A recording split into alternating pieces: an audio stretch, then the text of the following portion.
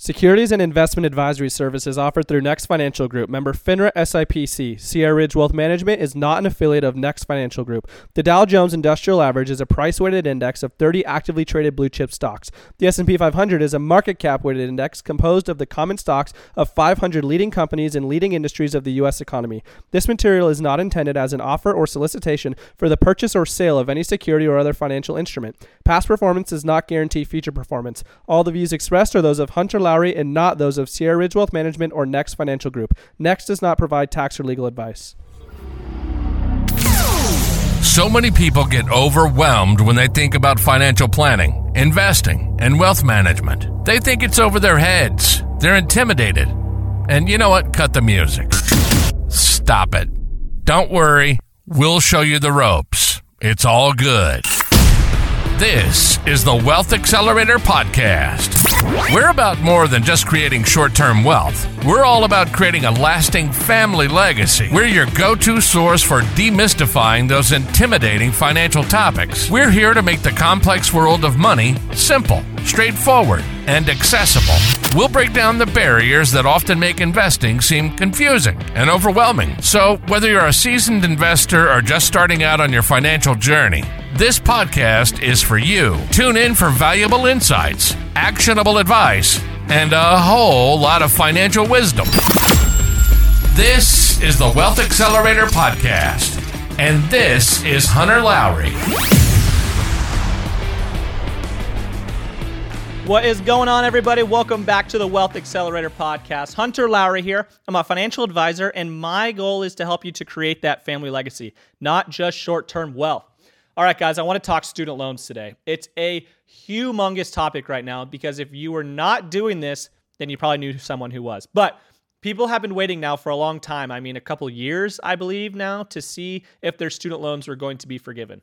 They were told, maybe their loans might get taken care of and forgiven and all of these things about why they don't need to pay them off right now. It's not worth it. Why would you pay on them when they're just going to be wiped off the board? So, of course, logically, people started just putting that money that they would have been spending on their loans into a high-yield savings account so that just in case the loans were not forgiven, they had the cash on hand to just pay it off and be done with it.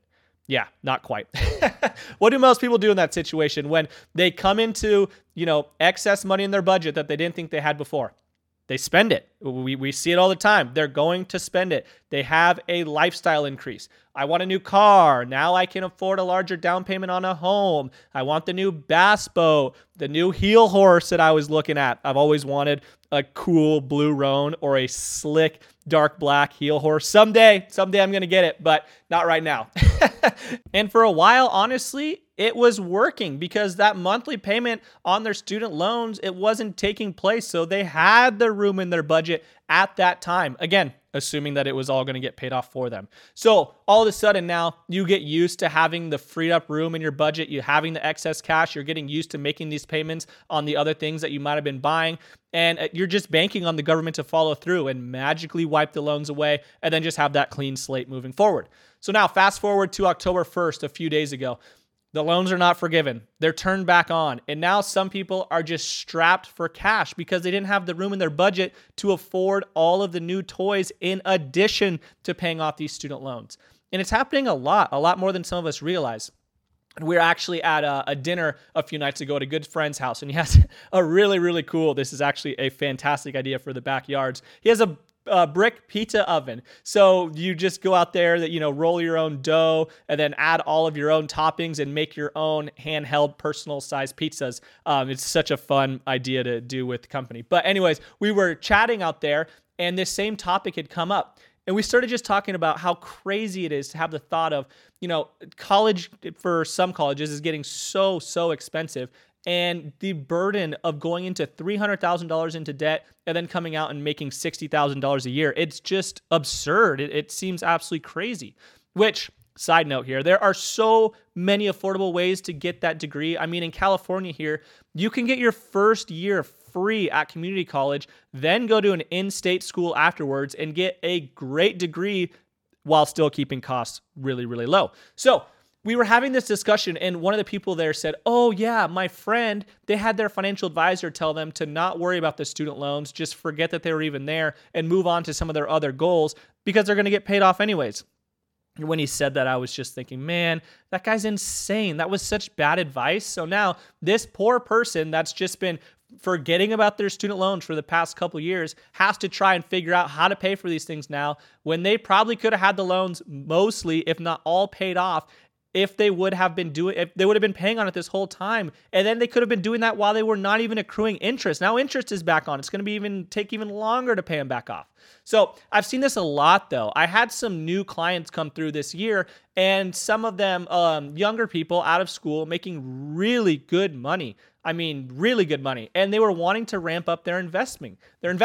So every single one of these people that were in this exact situation, they still had their student loans, these couple that I'm talking about. And I told them, do not continue investing. Turn off all of your investments that you're currently doing. Let's just turn it all off, and then put it all towards the student loans as aggressively as possible. Let's get these paid off while you're not accruing interest, and we'll get them done. Then you can invest twice as much money once you're finished with it, because you'll have way more room in your budget and you're not going to owe anybody anymore. And some of the people didn't like my idea and we didn't end up working together, but some did. One girl in particular, we started working together in about February of this year. And since then, she has paid off almost $40,000 in loans, and she's going to be 100% done with them by January of 2024. And then she can start investing again and building her wealth. She's going to be uber successful by the time she's done with all of this. But do you know how happy she was when her loan payments got turned back on this past month, but she had already wiped away over half of her balance? And when we started on this journey together, she had a really good cash position that she had been saving up. And she still had this great income, obviously, but she was very, very worried about lowering her savings account because it made her feel, air quotes here, comfortable. But as I started to explain this to her, and what most people forget to account for, is that money in your bank account is not yours. It's just a tease. It's a fake safety blanket. It's like our Springer Spaniel guard dog that we have. She barks at you and she acts really tough until you're, about 3 feet away from her. Then she'll just jump into your lap and want to get pet, and she just melts into you. Having $20,000 in the bank means absolutely nothing when you owe $70,000 on your student loans. A true safety blanket, a true feeling of peace, is when your loans are gone, you rebuilt that emergency fund, and then you're investing for your future also. But making that initial jump, it isn't easy. We get so used to the fake safety blanket that you start to believe it's really going to protect you. But I'm telling you, I've watched our Springer Spaniel cave every single time after she barks.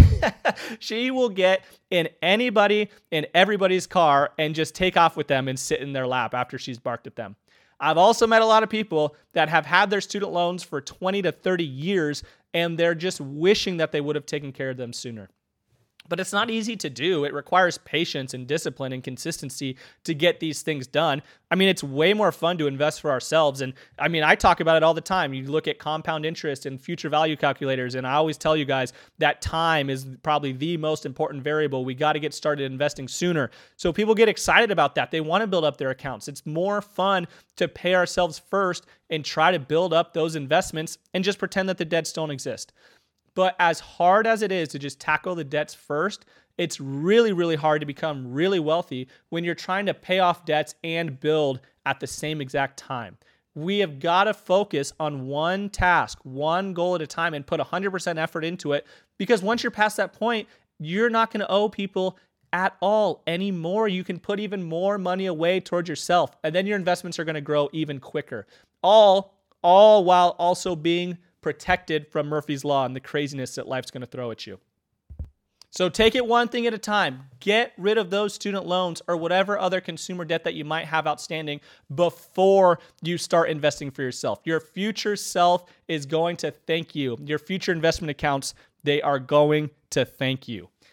And if you want help talking about your financial goals and making sure that you are taking the right steps to reach them in the most efficient manner, you can always go to my website at hunterlowry.com. There's a link to my personal calendar there. You can schedule a one-on-one call with myself. I would love to meet you and love to help you out. All right, guys, it's a great day to have a great day, everybody. Take care. You've been listening to the Wealth Accelerator Podcast. Hunter is a fully licensed financial advisor, and his mission is to equip you with the knowledge and insights you need to make informed financial decisions. His goal is to break down those barriers that often make investing seem confusing and overwhelming. If you'd like to talk about your specific situation, you can contact Hunter directly. Yes, you heard it right. Head on over to hunterlowry.com to book a call. Let's discuss your financial goals and how we can help you achieve them. Get ready to supercharge your wealth and create that lasting legacy. If you enjoyed the show, make sure to like, rate, and review. Find Hunter on Facebook and Instagram at Hunter Lowry. See you next time on the Wealth Accelerator Podcast.